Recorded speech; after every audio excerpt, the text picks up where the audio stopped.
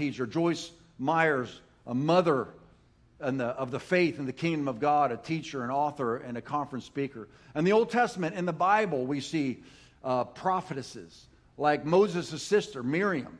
She was the third of the leadership team of Israel. Deborah, we talked about last week, who was the judge and the mother of Israel and a commander of the army of Israel, and she was also a prophetess. You have Huldah, who was a prophetess to King Josiah in the Old Testament. In the New Testament, we have Anna, who was a prophetess who prophesied over the baby Jesus. We have Philip's daughters. Some translations said 4 virgin daughters who prophesied. That word, it is the same word for prophet. These were 4 prophetesses. They held the office of a prophet. And of course, Peter says that when the Holy Spirit is poured out upon some flesh, which male in particular, when God pours out His Spirit on just men, right? Isn't that what the Bible says? No. Come on, ladies, is that what the Bible says? No. The Bible says that when God pours out His Spirit upon all flesh, your sons and your daughters shall prophesy. My first Bible teacher was a woman.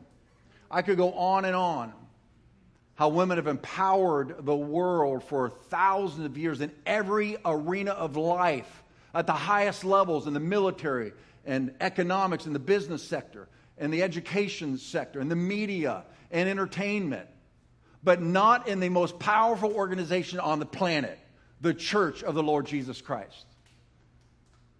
Women can lead in every sector of society, but when you come into the church, shut up and sit down. But not up in here. Amen. I love strong women, man. They are God-ordained, God-created, God-anointed, intelligent, powerful, courageous people that you want on your team. But many people have been taught that in the church, women are to be relegated to Sunday school. You can teach the children. You can pray. If you do come up here and do exactly what I'm doing right now, we can't call it preaching, we'll call it sharing. But what are you going to do with these, just a few women I've just mentioned so far? What do we do with Deborah? What do we do with Huldah? What do we do with Miriam? What do we do with Mother Teresa? What do we do with Margaret Thatcher? What do we do with Joan of Arc? What do we do with these women? What category do we put them in? This belief that women are to be relegated, restricted, and limited have come from only 3 scriptures in the entire Bible.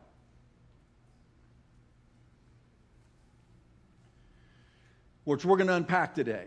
And I pray, ladies, that you are liberated to be all that God has ordained you and created you and anointed you to be. Amen. Can I hear an amen? Amen?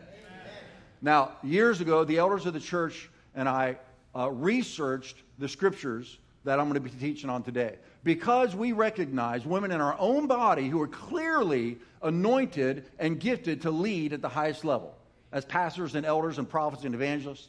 And we're like, well, what do we do? And so I interviewed pastors all over San Diego. I researched pastors all over the world, looking on their websites, reading the books. And we looked into the scriptures to make sure that if we were to put women in our body at the highest level of leadership, that we are biblically accurate. We will not go outside the Word of God. However, we will be in the Word of God. And if the Bible clearly says that women are to lead, then that's what they are going to do here. So today, my message is, can women teach and lead in the church? Now, I can't cover all the points in all these passages, but I believe I'll cover enough to at least, if you've been taught that women are not to lead, preach, teach in the church, you'll have some food for thought today. Some of you, I believe the lights will go on, and you'll have the freedom and the permission to operate at the highest levels. First, I want to look at Paul, because he is the one who penned the 3 verses that, look, has either been used sincerely, which I believe most men that have taught over the centuries sincerely do not want to sin against Scripture. They do not want to go outside of Scripture. And they believe the Bible actually says women are not to preach, to lead, and to teach men in particular. But then there are those who have used these passages to control women. Their intent wasn't to be faithful to Scripture. Their intent was to use the Scripture to chain women so that they would submit to their leadership. So, Paul, I've talked to women over the last almost 40 years of ministry who hate him because of these three scriptures. That Paul is a male chauvinist who suppresses women. However, in all of Paul's other writings, he empowers women. Yes. So what gives? Like in the book of Romans. In the book of Romans, the greatest treatise on New Testament theology. Out of the whole Bible, the book of Romans is the pinnacle of theology. In that book, and all the other books he wrote, except for the three scriptures in Corinthians and 1 Timothy, 1 Corinthians and 1 Timothy, nowhere in the book of Romans does he restrict women, or in any other book. Now, if this was Paul's theology or Jesus' kingdom theology, Paul would have been saying this to every church everywhere. But in the book of Romans, not only does he not restrict women, in the last chapter, Romans 16, he lists his apostolic team.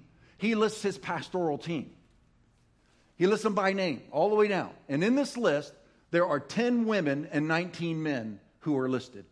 And the first name launched on chapter 16, the first name out of the gate is Phoebe, who was a pastor of her own house church.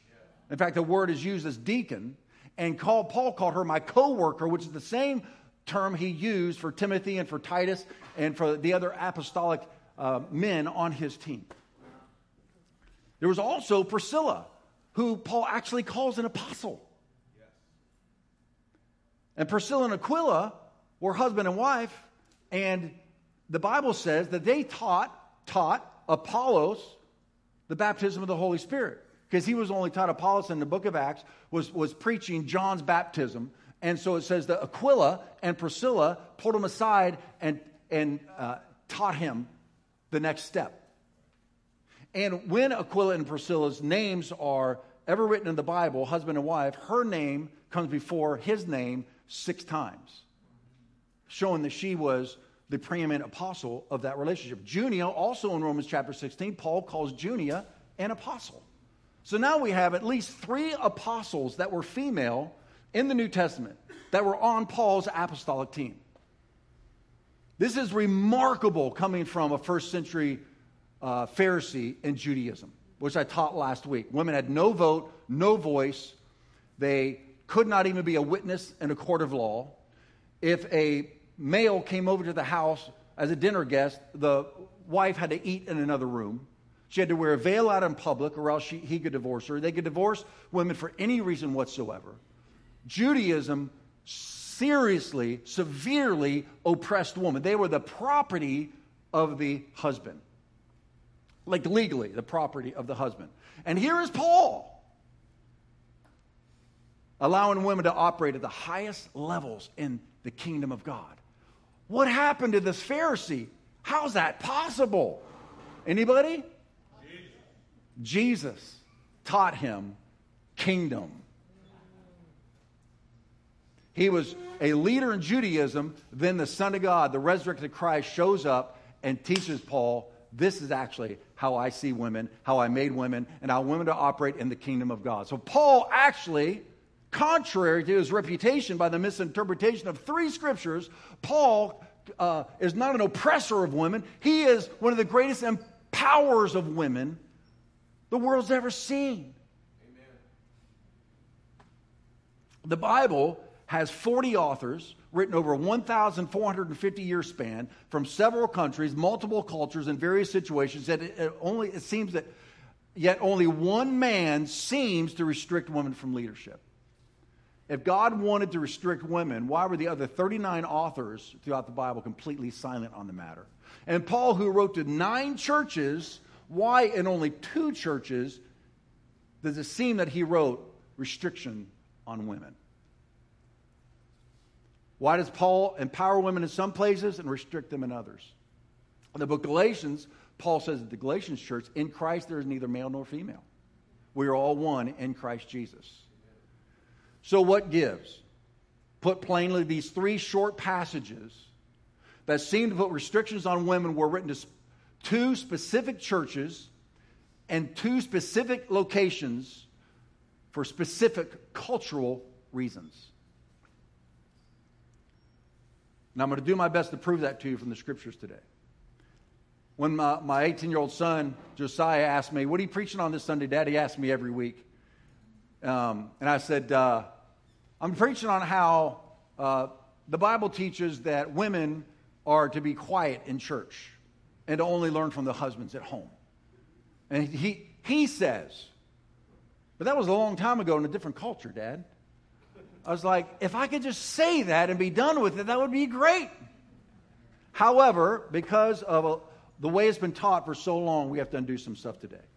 So, another point is that Paul instructed, now this is important, I'm going to give you a lot of information today, so just process quickly with me. Paul, in almost all of his other letters, told them, pass these letters around to all the other churches too. So the things he's teaching, he wants spread throughout Christendom.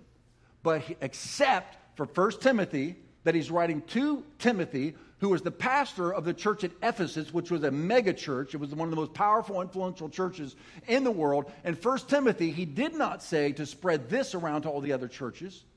And in 1 Corinthians, which is also the place where you find 2 scriptures that seem to restrict women, he does not tell them to spread this letter to all the other churches, because he was answering questions that church, in particular, in their cultural situation. 1 Corinthians is a Q&A. They sent Paul questions, and Paul was answering their questions. And 1 Corinthians, the first letter. And 2 Corinthians, he says, spread this letter all over the place.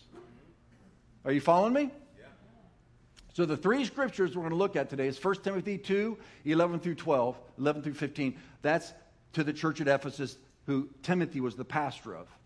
And also 1 Corinthians 11, 2 through 16, and 1 Corinthians 14, 33 through 38. You say, how are we going to do all that in one sermon, Pastor? I don't know, but let's go.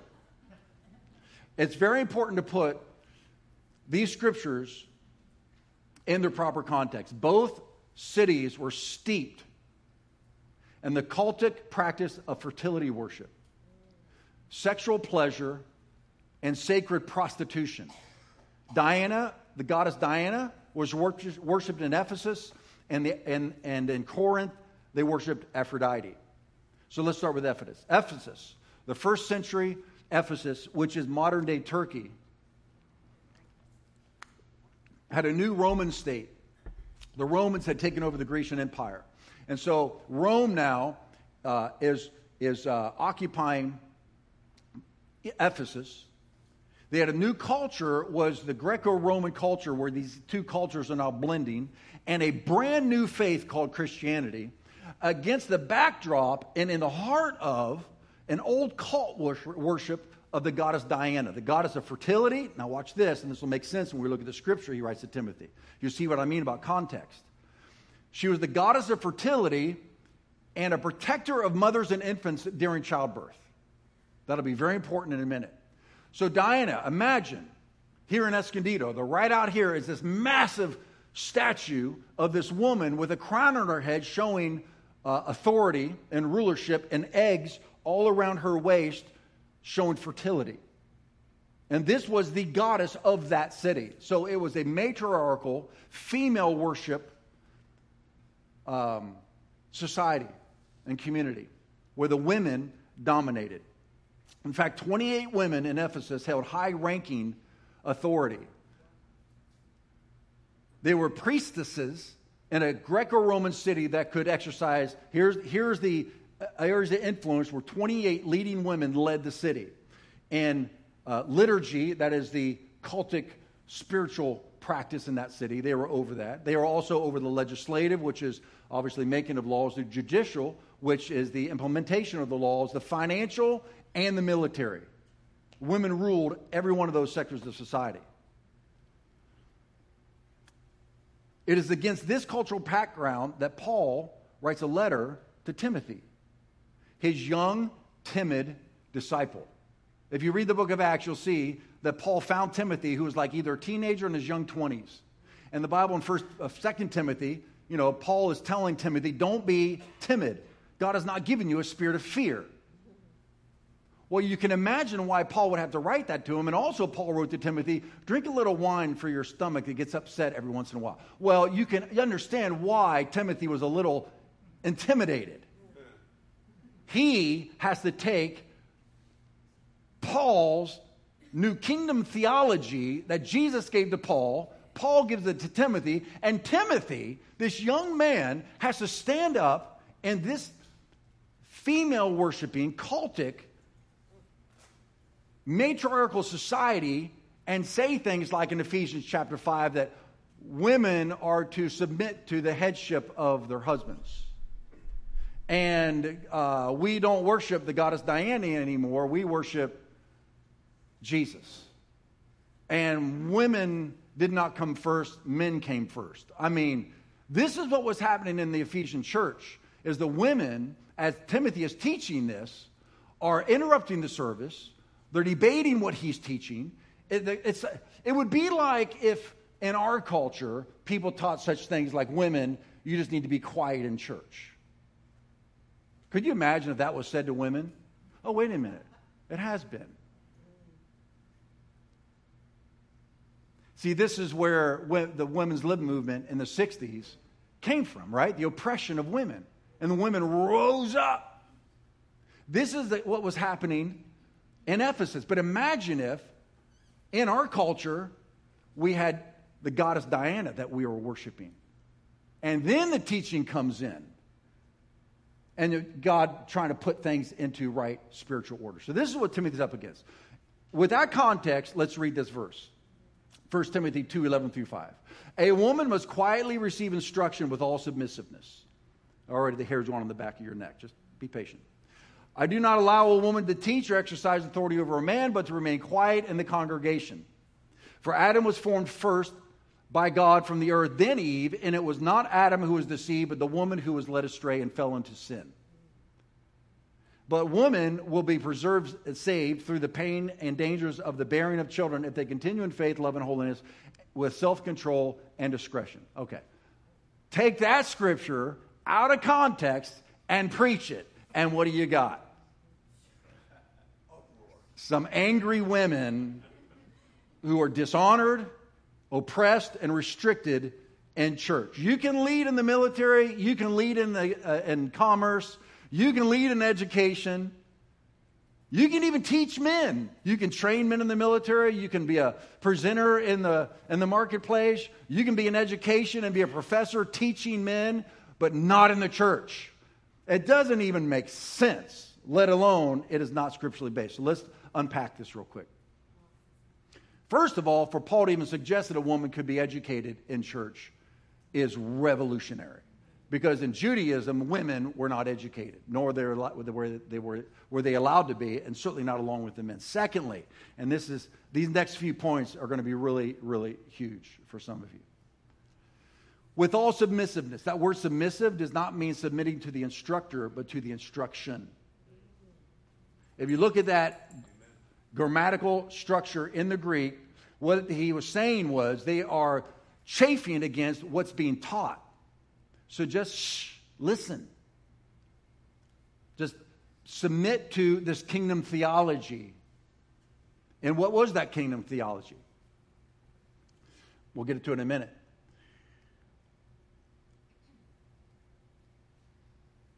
Well, I'll tell you right now. Well, I already told you. That women do not have the preeminence over men. Which is why he says this. This phrase, this is the one right here that this is the cornerstone of the oppression of women in the church throughout the centuries. This right here. That a woman is not to teach or have authority over a man, right? That's it. All right. This is so interesting. There are 17 Greek words Paul could have used for authority over. But he chooses one specific word that is only used one time in the entire Bible. Why would he choose this one word, this Greek word that's never used anywhere else in the Bible for authority when there's 17 other words he could have used? Because this particular word is exactly what he wanted to say into that Ephesian culture that was worshiping the goddess Diana, who, by the way, in the Greek mythology, believed that Diana came first and her male counterpart came second. Therefore, she has superiority. And so the word he chooses is the word authentine, which means literally to murder with one's own hand. It means to commit suicide. It's about violence. Authority that has this violent nature to it. It evolved into, quote, originate with one's own hand or to be the author of or authentic. In other words, what he was saying was that a woman, a wife in particular, is, first of all, man did not come from woman. You're not the author of the male species. And secondly, you are not to take authority over or dominate or control violently your husbands, which is what was happening in that culture. They had the dominance. So, this is the way many scholars believe that this should have been written. Not that a woman can't teach or even can't teach men, but it's not that they can't teach, it's what they can't teach. Paul was saying to the women, you've been raised in a culture that says women are to dominate men, and it's a matriarchal society because the goddess Diana rules over this city. She came first, and her male counterpart came second. You cannot teach that in the church because that's not kingdom theology. So he's slamming into a culture with a completely new belief system. Which is why he talks about Adam came first, then Eve. Why would he even talk about that? Why is he talking about the order of creation? Because it's the opposite of the female worship cult that they were raised in.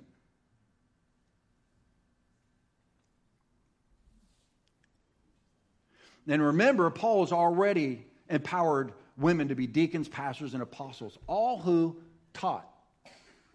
Which is why in 1 Corinthians, now watch this, if women are supposed to be quiet in church, then why would he write this in 1 Corinthians, which is another book where it seems to restrict women? Out of that same book that we say women are to be restricted in church, he says, well, my brothers, everybody say and sisters. Well, my brothers and sisters, let's summarize. When you meet together, one will sing, one will teach, as long as it's a man. Doesn't say that. Another will tell some special revelation God has given. One will speak in tongues. Another will interpret what is said. But everything that is done must be to strengthen all of you. So Paul is saying to the Corinthian church that when you come together, brothers and sisters, everybody can teach, can prophesy, can have a revelation. The whole letter was about not shutting people down. It was about doing things decently and in order. That's all he was saying. That things need to be done decently and in order. That is why Paul talks about the order of creation. Now, this is an important point before we move on to the other scripture. When Paul talks about the creation order, and some have used this to say, see, this isn't cultural. Paul's going back to creation and saying that man was created first, then woman. And then he says, and the woman was deceived, not the man. As though that means women are disqualified from leading because they were deceived in the Garden of Eden, right? Which means we can't trust all women. Because you're also easily deceived, like Eve. So we can't trust your leadership or your teaching. That's what that was saying. If you believe that that's what that was saying. And that's what's been taught. Which would also mean that Adam's disobedience did not rise to the level of Eve's deception. So I guess if you're easily deceived, you can't teach or lead, but if you disobey, you can. Clearly, that's not what Paul was saying. It would also mean this. Remember, Paul says that in Christ Jesus is neither male nor female, but we're all one in Christ. In other words, he's saying, the curse has been lifted from men and women who are in Christ Jesus. That's what Paul was teaching, right? But not if you interpret this passage the way it's been interpreted. What it would mean is, Adam got delivered from the curse, but Eve didn't.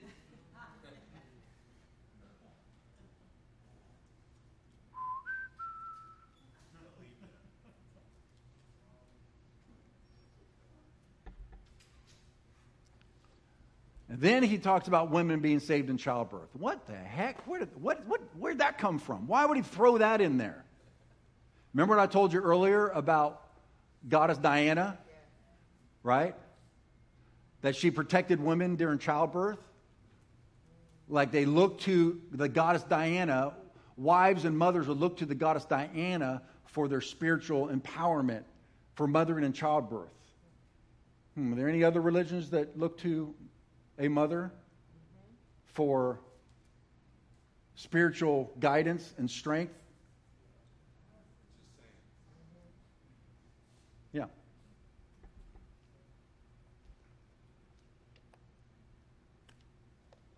Mary, in case you were wondering.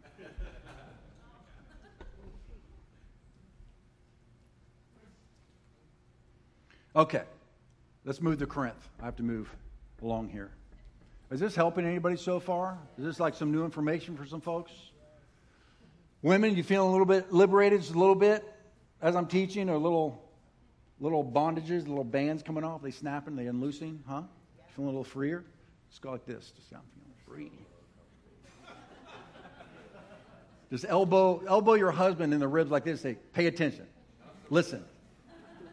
In Corinth, they worshiped the goddess Aphrodite. She was the goddess of vanity and erotic pleasure. 1,000 temple prostitutes who shaved their heads in devotion worshipped at the temple and engaged in orgies. The adulteresses in the town also had to shave their heads. Which now, when you understand that, makes all the sense in the world why Paul's talking about hair. See, if you take these scriptures out of biblical context, you don't even understand why he would bring up hair. Why is Paul talking about haircuts? Paul is writing to the Corinthians about living out the kingdom culture in a wildly sexualized, fertility-worshiping, immoral culture. Seducing and dominating men in this culture was a woman's claim to fame. Corinth was a seaport where sailors and businessmen traveled through a lot. Does it sound familiar? In fact, the women of Corinth were so immoral and they would seduce and dominate men that there was a phrase that was coined, a Corinthian woman, which was an insult because it described a particular type of woman, which was loose, brash, unruly, and domineering. So as I said earlier, you have to understand that 1 Corinthians is a Q&A. They wrote Paul a bunch of questions, and he's answering their questions. These are folks that are coming out of paganism. They're asking Paul about kingdom theology in a town that worships the nymph goddess Aphrodite. And so, it's so important to understand in the Greek. And I know this is a little heady, and I know it's a lot of information for you, but hopefully it's doing its job to get in there and unlock some things for you.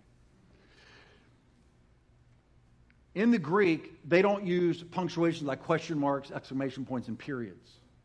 But there is a little letter that you put in front of a sentence that makes it a question.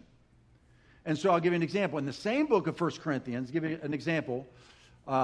These scriptures should be read like this. What? Were you baptized in the name of Paul? 1 Corinthians 6:2. What? Do you not know that the saints will judge the world? 1 Corinthians 6:9. Nonsense. Do you not know that the wicked will not inherit the kingdom of God? 1 Corinthians, what? Do you not know that our body is the temple of the Holy Spirit who is in you, whom you've received from God? 1 Corinthians 9:6. Nonsense. It is not only I and Barnabas who must be working for a living. I could go on and on and on. These, all throughout the book of 1 Corinthians, he is responding rhetorically with the questions. What? Nonsense. Are you kidding me? That's what you think? No. And he sets up these sentences. So, if you understand when we get to 1 Corinthians 14, that if you read it from that grammatical perspective, it would go like this. What? Women should not be silent during the church meeting? Should be silent during the church meetings? What? It's not proper for them to speak? What? They should be submissive just as the law says? What? If they have any questions, they should ask their husbands at home? For it's improper to women to speak in meetings? Or do you think the Word of God originated with you, Corinthians? Or are you the only ones you think it was given to? If you claim to be a prophet or think you are spiritual, you should recognize that what I am saying is a command from the Lord himself. But if you do not recognize this, you yourself will not be recognized. That puts a whole different spin, maybe a bad term, a whole different understanding of that passage.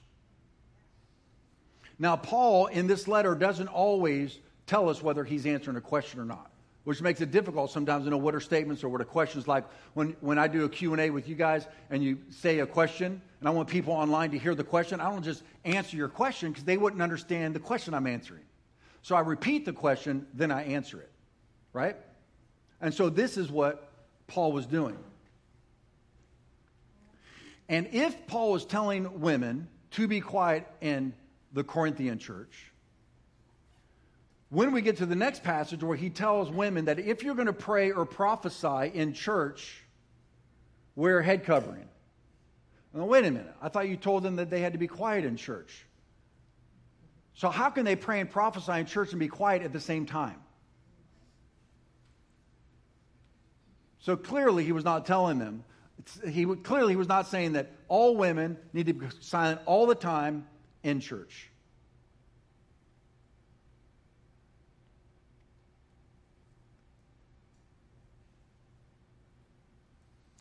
Two other places in the book of Corinthians, he tells groups of people to be silent in church. When somebody's prophesying, the rest of you be silent, so that you can hear what the person's prophesying, and then you guys judge what it is. Another place it says when somebody's speaking in tongues, and somebody's going to, and if there's not an interpreter, be silent. The whole point of him saying be silent wasn't to shut women down. It was to tell everybody, you guys are all talking at the same time. You're prophesying at the same time. Everybody's speaking in tongues out loud. He's saying, you guys, stop. Just do things decently and in order. Are you tracking with me? Paul also says in this passage, it says, just as the law says, a woman should learn from her husband at home, just as the law says. First of all, Paul was an expert in the Torah, the law of God. And he would know that nowhere in the law does it say that. Secondly, he would not use the law to teach anybody because he was saved out of the law and into grace. So these Corinthian men were trying to use a Jewish law, which they did not understand very well, to try to control their women because the women were dominating them and taking authority over them and disrupting the services. And so Paul would not use the law to try to shut women down. One, the law doesn't shut women down. And secondly, he would not be teaching out of the law to a new church that had a bunch of baby Christians in it. In fact, he said, if you are going to live by the law, then you have to live by the whole law, and you are cursed.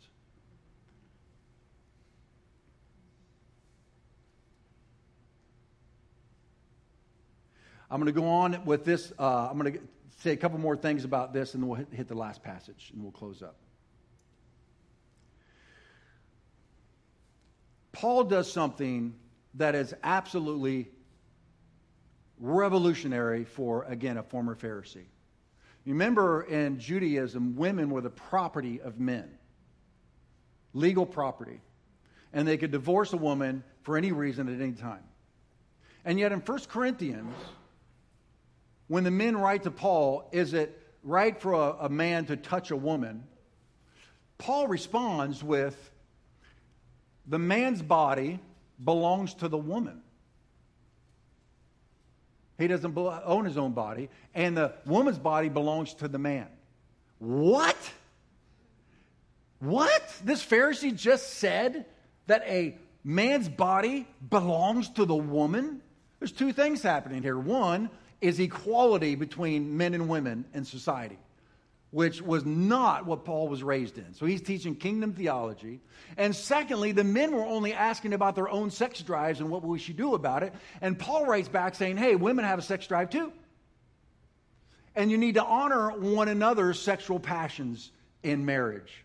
He's elevating women to the same status as men in the kingdom of God. He also says that a woman should not leave her unbelieving husband. Now, remember, in Judaism, a woman could not leave her husband, which is like the woman at the well, right? That was married 5 times. And people say, well, she was a loose woman. I just heard a sermon yesterday on the radio about how, Jesus was ministering to this immoral woman.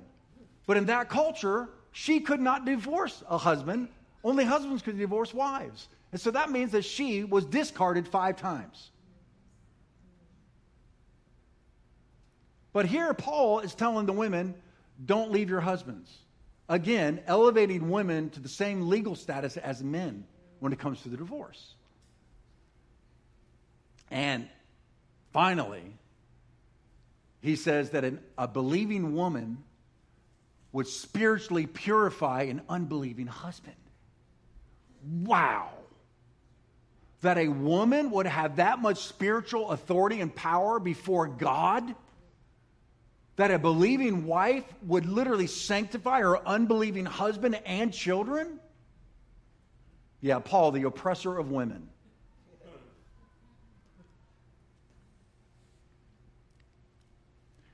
The last thing I'll say about this is the illogical conclusion that women, wives, in this Corinthian culture who are just learning about Christianity, it's all brand new to this church. Why would Paul tell the wives that you need to go home and learn about Christianity from your husbands when the husbands didn't know any more than the wives did? It was a brand new religion. It was a brand new faith. And as we just read in 1 Corinthians 7, there were many women in that church that had unbelieving husbands. So how could the wife go home and learn about Christianity from a non-Christian husband? That's why it's better to read this. What? The wives need to go home and learn from their husbands? What? What? Nonsense. Okay, last passage, 1 Corinthians 11, verse 2 through 26. Okay, this is going to be fun. Now I commend you, same people group, same church, same town, Corinth, okay? Now I commend you because you remember me in everything and maintain the traditions or teachings which I've delivered to you. But I want you to understand that the head of every man is Christ, the head of a wife is her husband, and the head of Christ is God. Now we talked about last week what a head means. It doesn't mean to oppress and to control and to dominate. Is that what God does to Jesus? God is the head of Christ. Does God, as the head of Christ, suppress him, oppress him, control him, and restrict him? No, he raised him from the dead. He raised him up. He gave him the seat, the highest seat of authority over all of creation. Right? And as I told you last week in my relationship with Hope, God called her to be a scientist. I got under her. And I helped build a platform for her success to be all that God created her to be. In a company, in an organization, in a marriage. Wherever you are the head, to be a head means to be a life source to everyone around you. Your goal is to help everyone around you prosper and succeed. Not oppress, but empower. That's what God did to Christ. That's what Christ does to the husband. That's what the husband does for the wife. And that's what the husband and wife do for the children. And we talked about that last week. So that's why he says, in God's divine order, God is the head of Christ, Christ is the head of the husband, and the husband is the head of the wife. And because it can't be a two-headed, anything's a monster. And so we learned that from the book of Genesis, which we looked at last week, so I can't unpack all that again. The same word used here for woman is wife and man is husband, which makes it a lot more sense in context. It says, every man who prays or prophesies with his head covered dishonors his head. Everybody say, in that culture. In that culture. Say it out loud, in that culture. In that culture. Every man who prays or prophesies with his head covers dishonors his head. It's like when I went to northern India. You go into a different culture. I'm going to northern India. I'm walking around going, hey, everybody. I'm up there. I'm there for 10 days evangelizing in villages. Hey. You know what that means in northern India? The middle finger. It means the middle finger. I'm walking around India preaching the gospel for 10 days, flipping everybody off.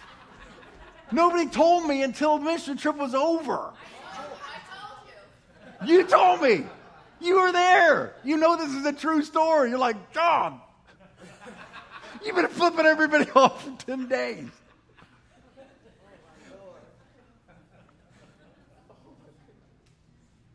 In that culture, this means that.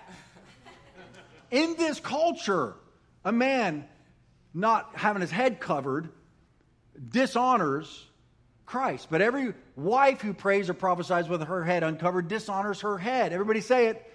In that culture. Why? Because the 1,000 prostitutes who are at the worshiping Aphrodite shave their heads and worship to Aphrodite in that culture. And the women who were caught in adultery had their head shaved, like the scarlet letter, to show. That's why. But these women who have freedom in Christ are taking liberty. And Paul said, because you live in that city where that means that, don't do that. And then he says, because of the angels. Like, what? The angel? What do you mean because of the angels? He's trying to teach kingdom divine order in that culture. Like when I go overseas with Stephanie or others, you have to go through a class to understand the culture you're about to go into, or you're going to be offending everybody and not even realizing it.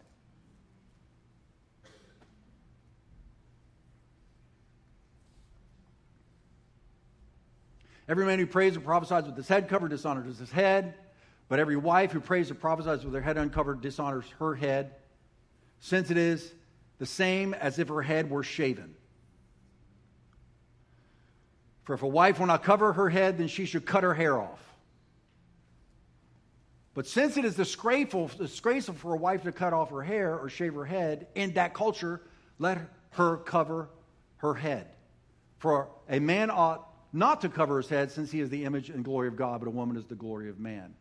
He's taking the glory of man and the glory of woman for Genesis, and he's applying it to this particular place, that emphasis to this. But then we take this out of context. Like a friend of mine, I love him. He's a great preacher, a great pastor. He's a good brother. But he puts on Facebook the other day, he said, if worship pastors, Josh, would stop wearing caps on their head, the presence of God would be stronger in our church services.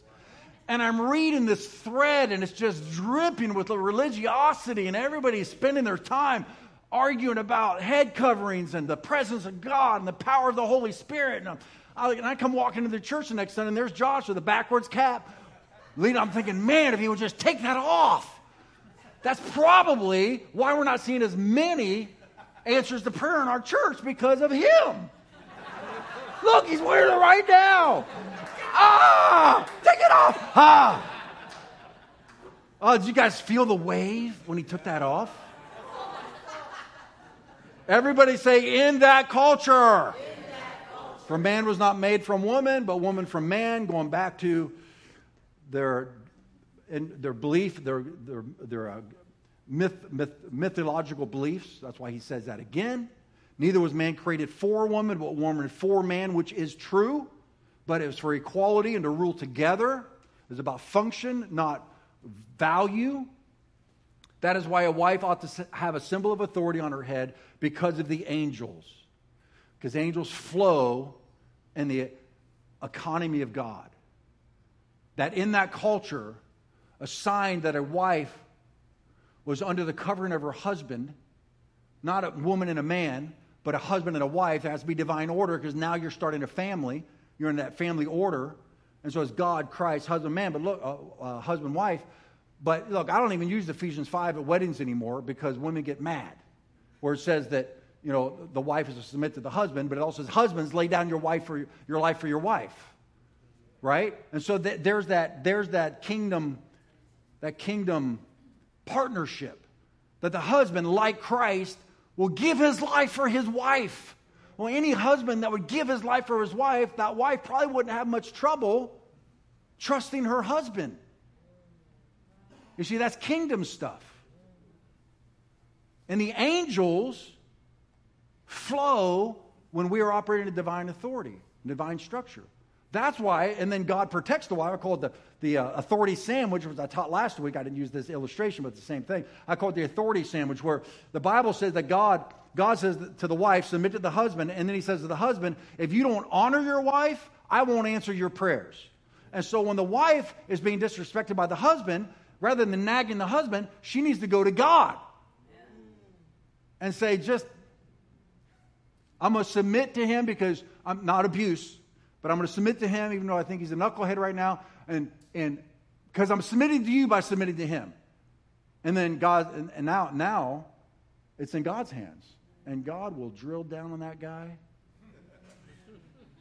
Just like in the Psalms, he says, I wasn't confessing my sin, and your hand was heavy upon me all night until my sheets were soaking wet from my perspiration because of my guilt, and I finally confessed my sin to you. That's God doing this on somebody who's out of order.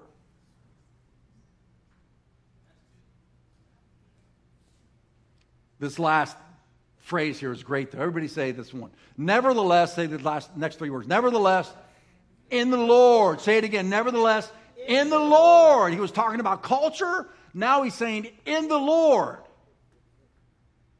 Woman is not independent of man, nor man of woman. Now he's talking about creation, a kingdom theology, not Greek mythology. For as a woman was made from man, so man is now born of woman, and all things are of God. In other words, men and women are equal in the kingdom. Because one came from one, and then one came from the other. Judge for yourselves. Is it proper for a wife to pray to God with her head uncovered? Does not nature itself teach you that if a man wears long hair, it's a disgrace for him? That's not true in our culture. You see, like in the 60s, the way you dress, the way you wear your hair and all that, you're communicating something, right? Well, in the 60s, a guy with long hair, what did that communicate to us? He's a hippie. He's an anti-establishment, rebellious hippie, right? What's a guy wearing long hair today mean? It doesn't mean the same thing it did in the 60s, does it? Right? You can wear a hair bun. And guys are, I guess you like hair bun. It doesn't, you're not thinking, oh, he's a hippie. He's just a guy that likes long hair. Like I was calling Sam yesterday. I said he's the Vietnamese Fabio, right? I showed him a picture. He goes, what? Because his hair is all, flown. He's doing this. I said, dude, you're like Fabio. He goes, who's that? I looked at, showed him a picture. I said, you're the Vietnamese Fabio. But he's not a hippie. He's not a rebellious hippie. Yes, dear. So it's like back to the thing about you saying it's supposed to be read as questions. Mm-hmm. You know how a lot of Christians, non-Christians. Okay. The PK is allowed to interrupt the sermon here. Well, I just had a question because a lot of non-Christians try to say the Bible was mistranslated, and then we defend it and say the Bible wasn't mistranslated, but aren't you clearly preaching that the Bible was mistranslated? I wouldn't say it was a good question. Everybody give her a hand. That was a good question. I wouldn't call it mistranslated. I would say that the culture was not taken into an account. And so it's the interpretation, not the translation. That's why it's so important for us to back up. See, in the Western Hemisphere, this was written in the Middle East. This was written in Ephesus and Turkey and Corinth and a culture. Then the gospel comes to the West and we preach out of it. And you talk to rabbis, you talk to people from Turkey and Iraq and Afghanistan and these other places where they understand the culture and what it means. They say, you miss so much. And so it's not the translation, it's the interpretation. Good question. I wanted to do Q&A, but I'm running out of time. We got 2 more things to do because we have a couple ladies coming up that are going to briefly share, and then we'll be will be out. Judge for yourselves. Is it proper for a wife to pray to God with her head uncovered? Does not nature itself tell you that if a man wears long hair, it's a disgrace for him in that culture? But if a woman has long hair, it's to her glory, for her hair is given to her for a covering. Paul would not even have to bring up the topic of hair if it wasn't part of that culture. I'd go into universal truths. All truth isn't universal. Like Paul tells Timothy, Paul says if you get circumcised, you're under a curse. But he circumcised Timothy because he wanted to be able to have the opportunity to preach the gospel to some Jews. Another time, Paul shaves his head to take a Jewish vow, but he's not under Judaism anymore. But he does it so that he can have access to influence that city. Another time, Paul says you can eat anything you want as long as it's cleansed through prayer. He says, but if eating meat offends a brother, I'll never eat meat again. You see, so you have to understand why he's applying certain truths in certain situations. But here's this last phrase. It's so fantastic. The last phrase of the scripture. If anyone is inclined to be contentious, we have no such practice, nor do the churches of God.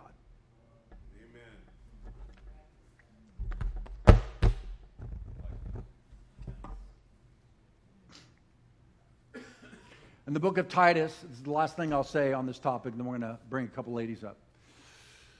In the book of Titus, when it's talking about male leaders, it uses the word elders. But when it talks about female leaders, it says older women. But it's the exact same word in the Greek, in the male and the feminine form. It should say elders and elderesses. Like who wants a family where it's dad only? Like dad is the one that is the only source of wisdom, application, counsel, or only a woman.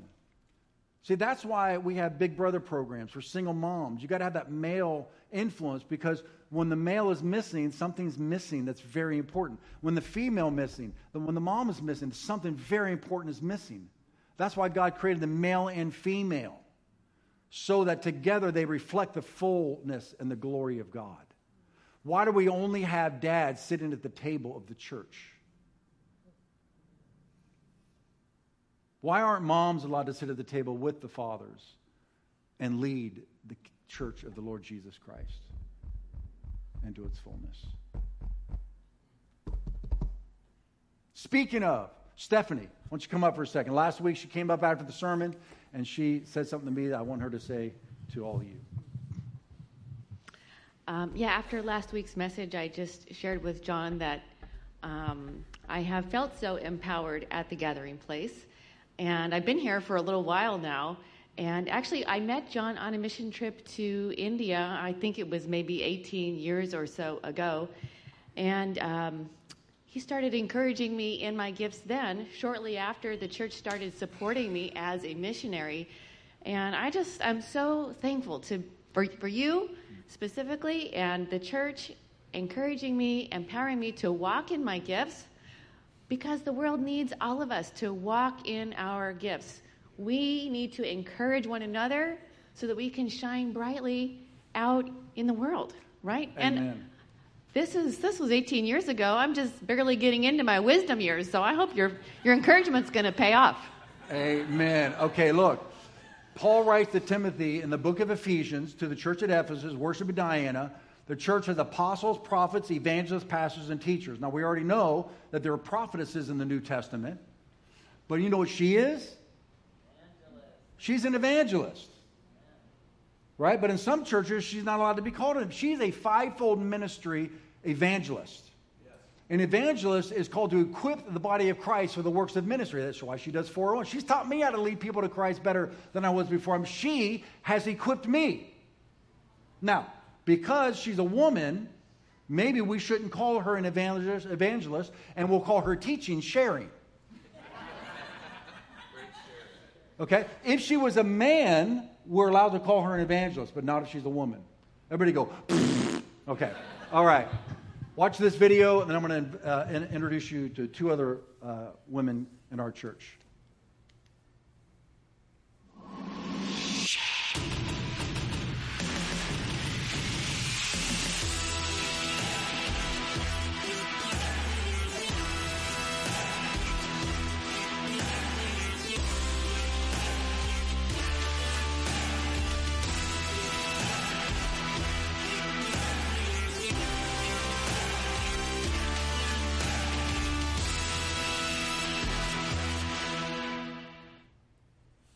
All right, we're a little bit over time right now, but I wanted to plow through all of that in one day, and now I want to invite Adrena and Daralee up, and they're going to introduce you to a brand new ministry that Adrena is launching as a leading woman in our church.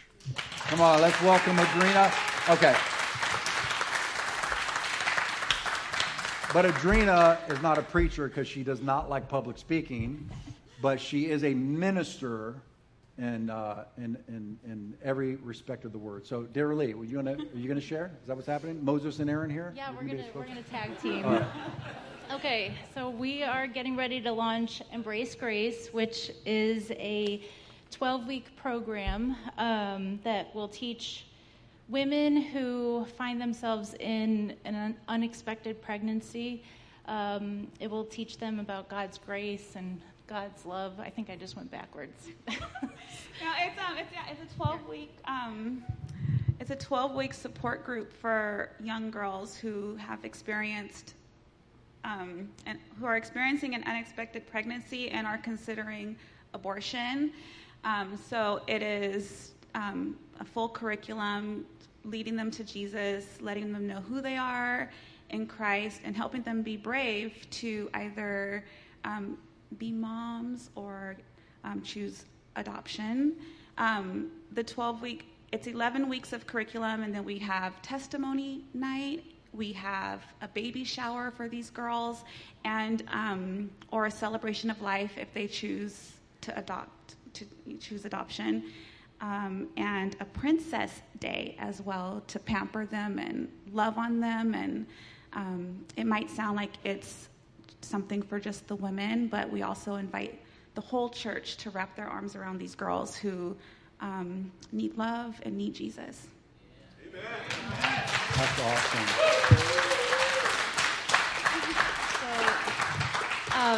We're going to launch it by doing, it's called a Share the Love Party, and we're hoping to do that on February 26th, where we pack these boxes that get delivered to pregnancy centers. So when the girls go to the pregnancy centers, they're given this box, and then in there is information that will connect them to our church and the Embrace Grace group. And so we want to invite the ladies on the 26th. If anybody wants to host that party, we would love to talk to you after service and pack the boxes together. Now, this Embrace Grace is international, correct? Mm-hmm. Like, so I remember watching a video. Do you remember how many countries it's in, or how many outposts they have? It's in every state. It's in every state? In the United States, and then I know there's a couple in Africa.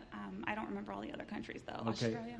Yeah, that's awesome. So I'm so proud of these two, especially Adrena, who has her own story, and so she has a heart of compassion for these girls.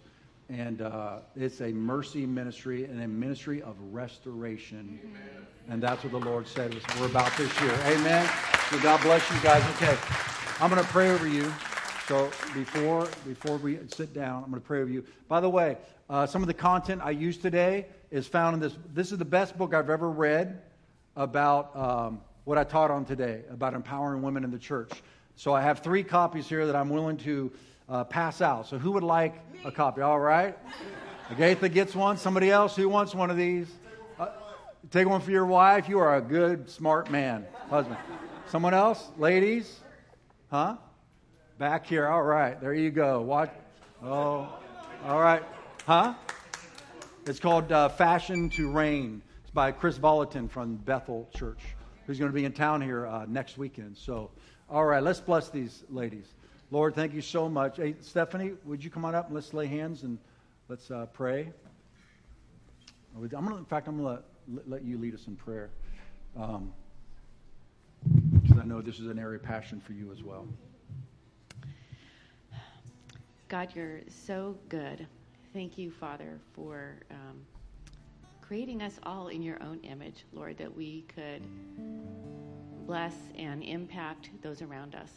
Father, I ask your blessing on Adrena, your blessing on Daralee, and your blessing, Father, on this Embrace Grace Ministry.